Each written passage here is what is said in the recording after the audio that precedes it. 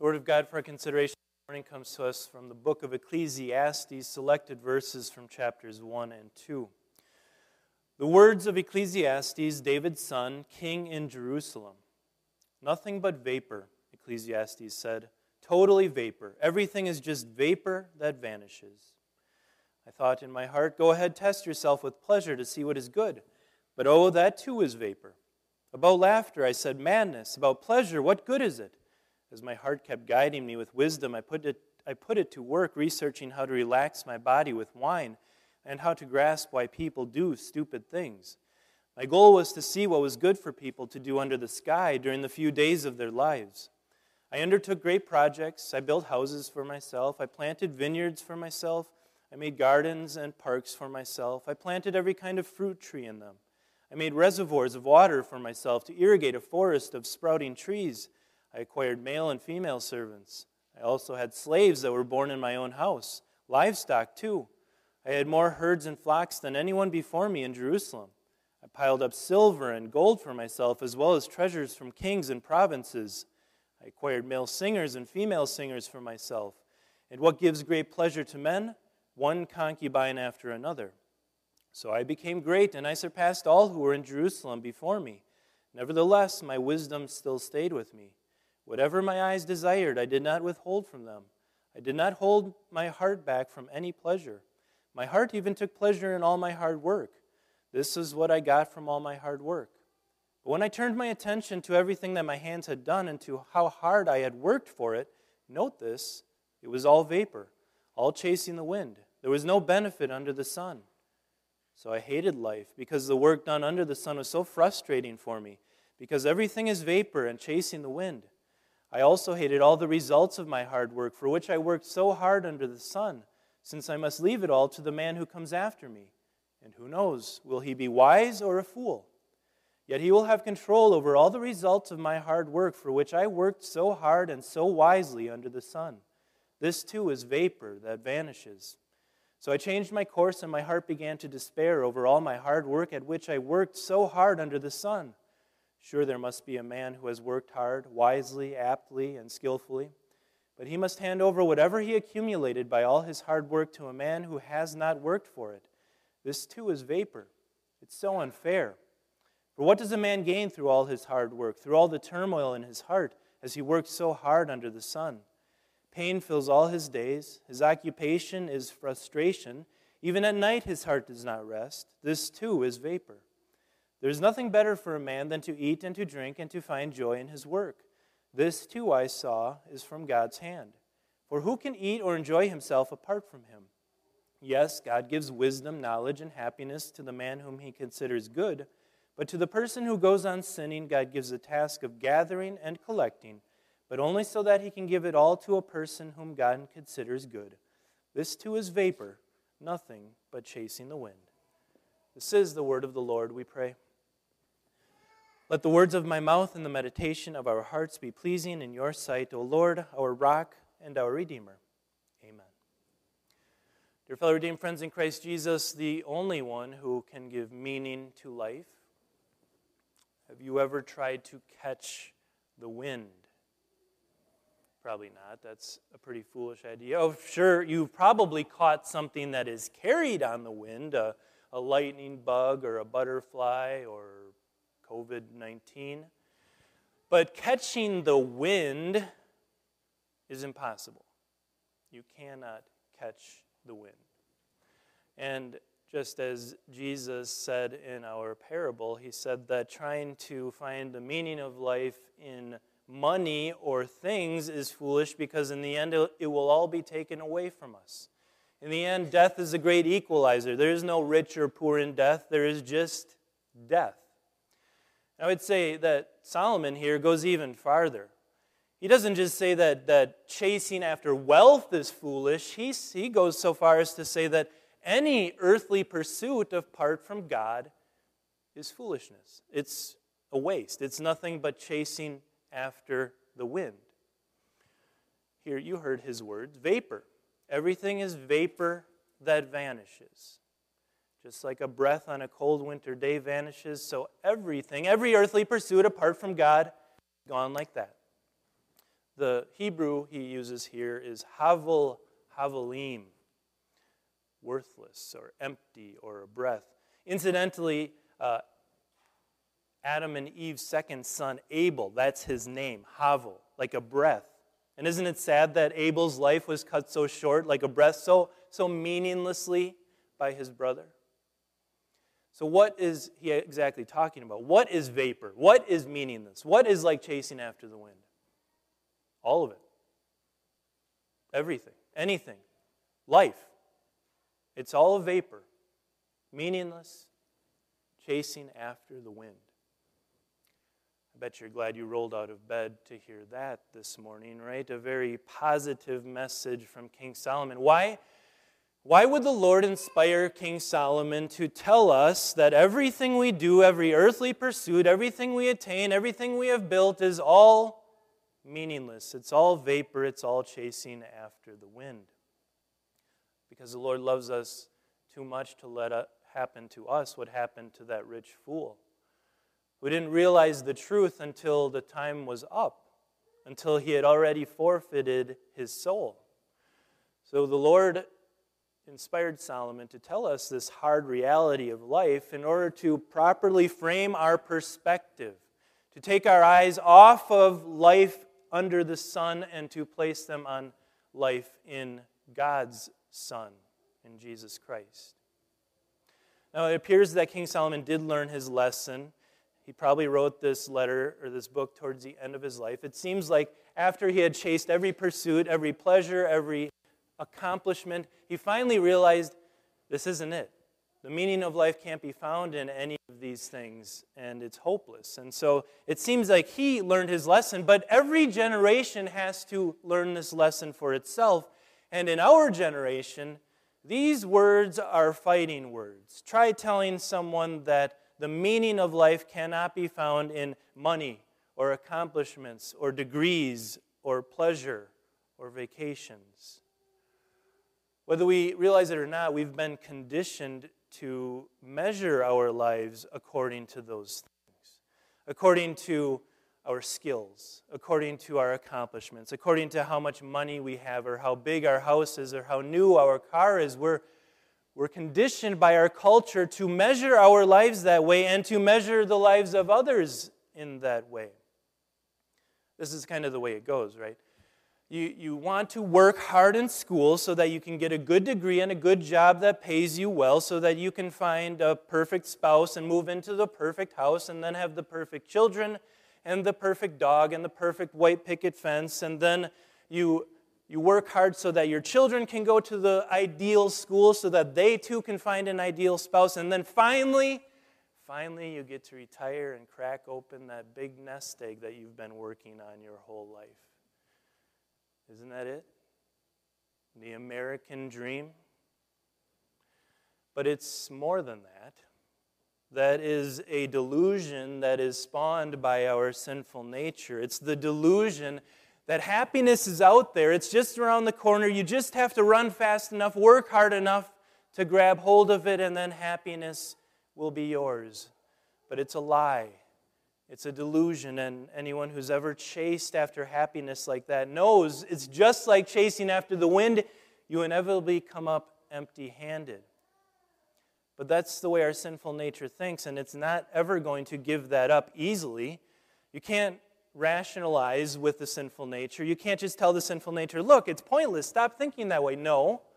Our whole lives we will be battling that idea, that delusion of the American dream, that delusion that there is happiness out there. So what we must do is not try to argue with the sinful nature, but put it to death, as Paul said in Colossians. We need to put it to death, and it's an ugly and it's a painful death. But God has to do that for us so that we do not forfeit our souls like that rich fool. So for the sake of your own soul, listen as King Solomon drains the life right out of the American dream. He was kind of conducting an experiment in his life, right? He was conducting an experiment on how he could find meaning and happiness in life, and he went various different directions. The first direction was pleasure. I thought in my heart, go ahead, test yourself with pleasure to see what is good. But oh, that too is vapor. About laughter I said madness. About pleasure, what good is it? As my heart kept guiding me with wisdom, I put it to work, researching how to relax my body with wine and how to grasp why people do stupid things. I acquired male singers and female singers for myself, and what gives great pleasure to men, one concubine after another. Now, there's no doubt that chasing pleasure is attractive. The question is, does it work? Now, his idea of chasing after pleasure is nothing new, is it? In the Old Testament, the Lord scolded, yelled at the Israelites for lounging around on their ivory embroidered sofas, drinking bowlfuls of wine while their neighbors starved and were thrown into poverty. The Epicureans of Paul's day lived by the motto, eat, drink, and be merry. I think today the hedonism that we see in our world is probably summarized by the motto, work hard and play harder. There's nothing new about that idea. But we have to put that to the test, right? Does that hedonism, that search for pleasure, that Hugh Hefner type searching for happiness and meaning in life through pleasure, does that work? Is it satisfying? Does it lead to happiness and contentment? Well, as Solomon said, he filled his belly with all the finest foods and finest drink. And you can do that. But if you fill yourself with the finest food and drink and have no recognition that it came from the Creator, well, how are you any different than livestock?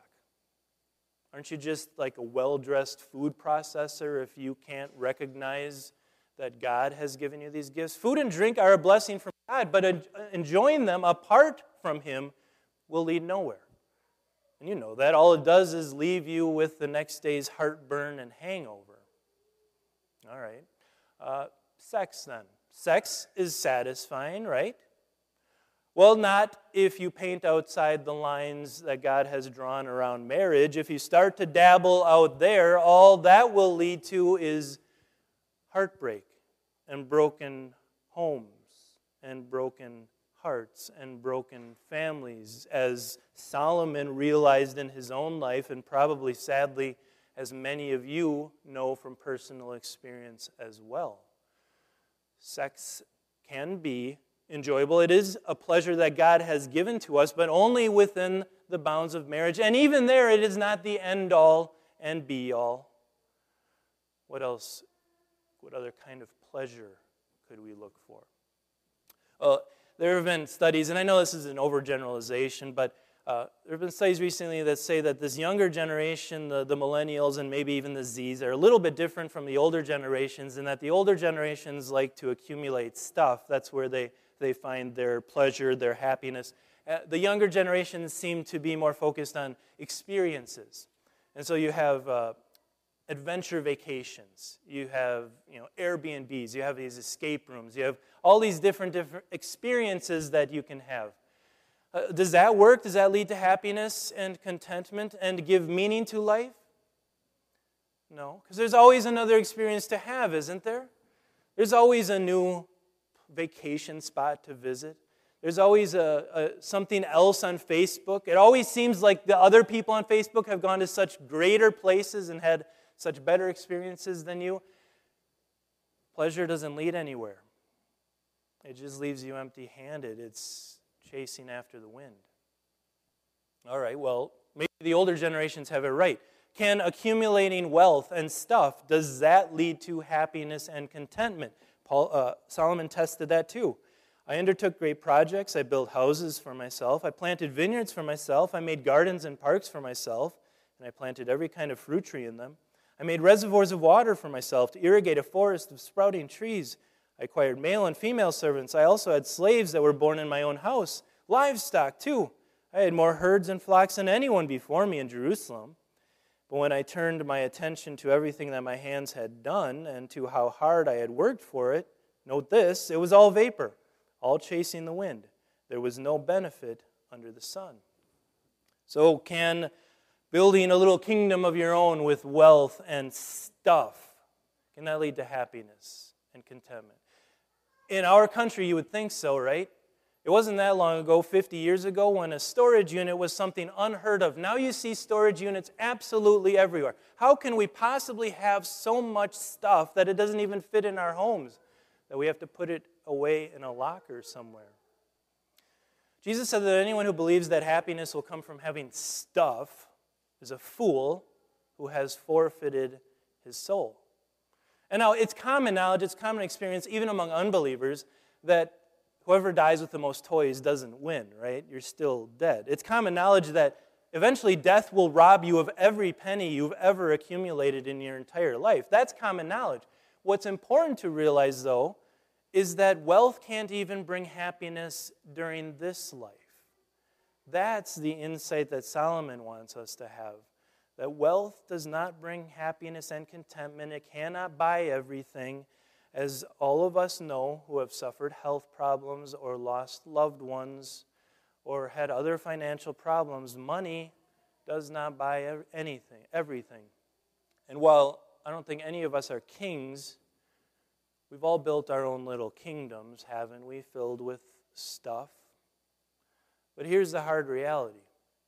One day, someone is going to take all of that stuff that you worked so hard to gather, and they're going to dump it all at Goodwill. Empty hands, chasing after the wind. All right, if it's not the accumulation of stuff, maybe it's the journey to get there. Maybe work can give meaning to life. Solomon tested that too. What does a man gain through all his hard work, through all the turmoil in his heart? As he works so hard under the sun, pain fills all his days. His occupation is frustration. Even at night, his heart does not rest. This too is vapor. But that's not what that seductress called the American dream says, does it? The American dream says if you just work hard enough, then you will find happiness and contentment and fulfillment in your life.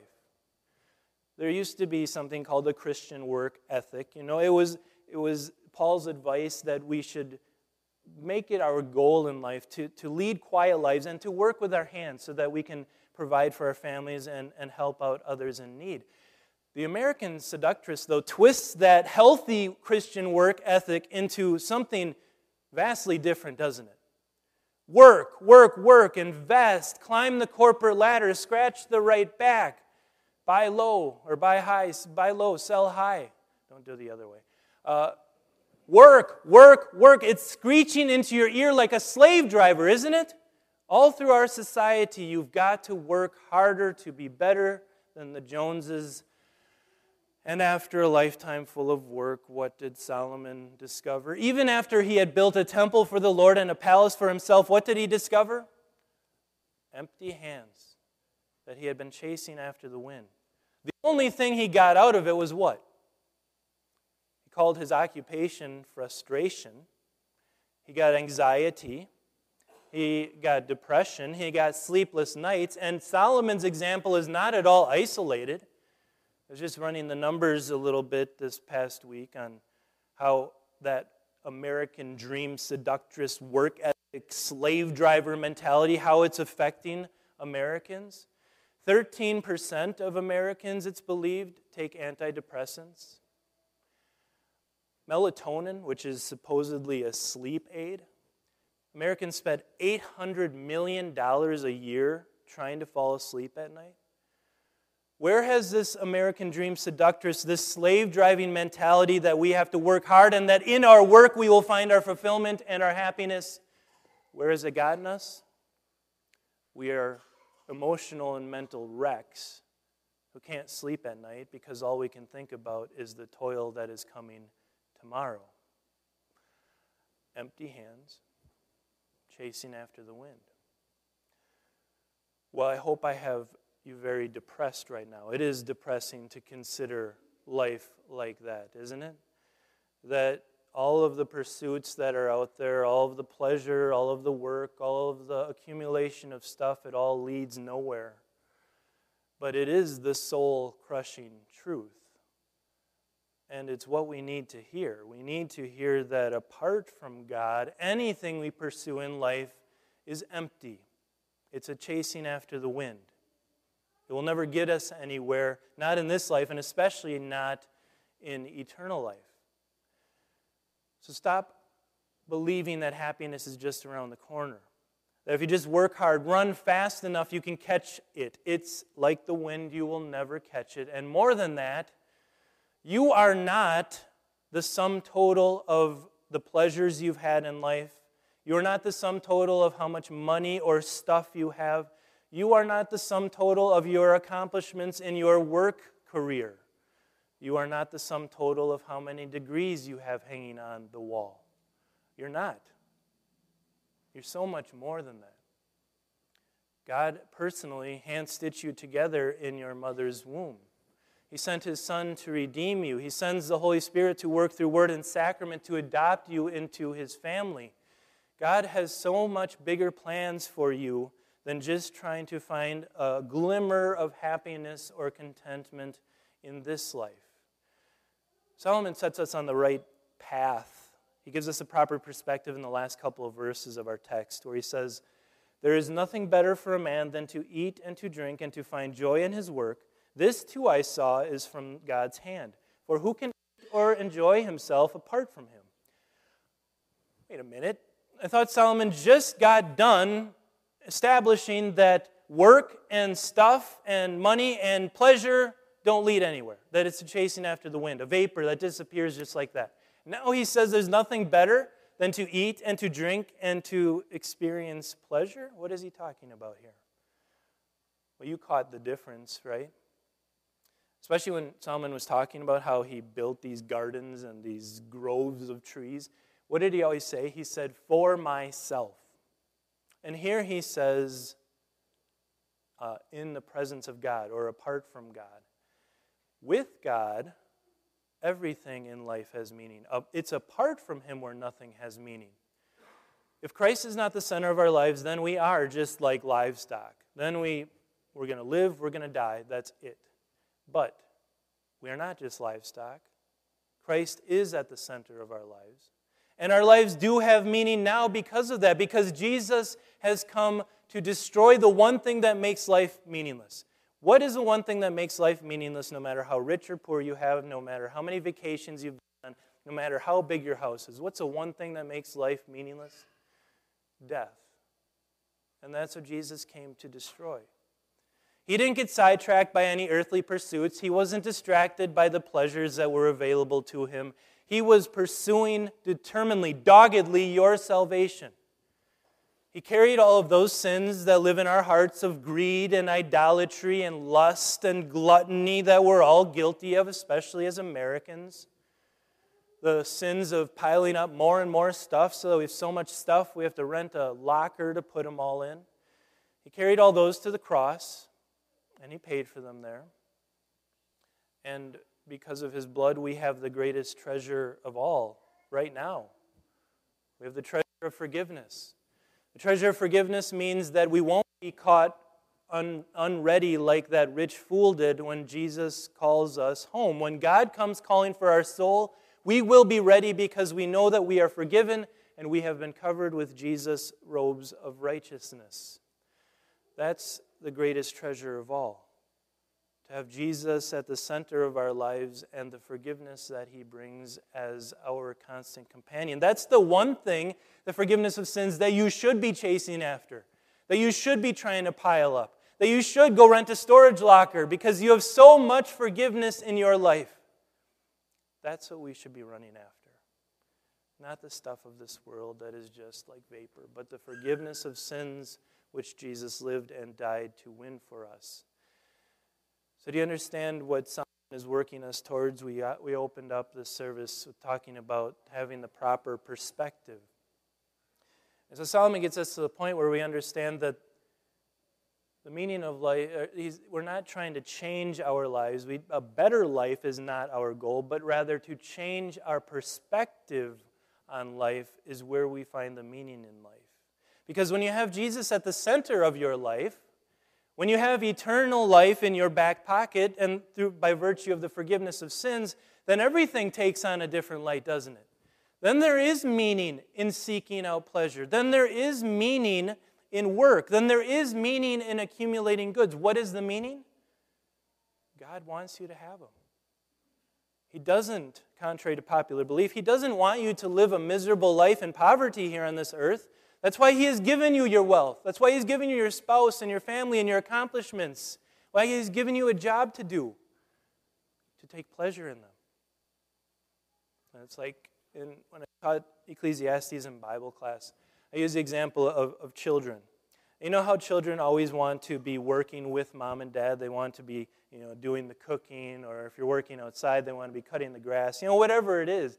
And as a parent, you appreciate the sentiment, but don't you also want to tell them, your job is not to worry about the mortgage. You don't have to worry about the credit card bills. Your job right now is to play. That's your job. Don't worry. I got the big picture taken care of. You go play. Enjoy yourself. And that's kind of the perspective that God has with us, right? He's taken care of the big picture. Our sins are forgiven. Eternal life is ours. He's promised to never leave us. He's promised to provide our daily bread. The big picture is taken care of. All that's left for us to do is go play. I mean, after all, that's really all we're doing in this life, isn't it? Yes, we work hard and we take our work seriously and we want to help others, and life can be very serious, but when God has taken care of the big picture of eternity, doesn't that relieve our anxiety? Doesn't that allow us to sleep at night, even without melatonin, even without the sleep aids? Doesn't that make us think, I don't need to take a pill for an antidepressant. I have all the joy I can handle in knowing that my Savior loves me enough to give up His life for me and to take me home to heaven. So if you leave here with just one thing in mind, just remember you are not the sum total of your pleasures, your work, or your stuff. You are much more than that. You are a beloved child of your Heavenly Father. You are someone for whom Jesus died. You are someone through whom the Holy Spirit has come and created the gift of faith, through which you have the greatest treasure of all, the forgiveness of sins and life everlasting. So, the Christian life really is very simple. It's not complicated. Just let God take care of the big picture stuff, and you enjoy this life, this 70 or 80 years of life that God has given you in this world, because you already know that Jesus has secured your eternity for you. Amen.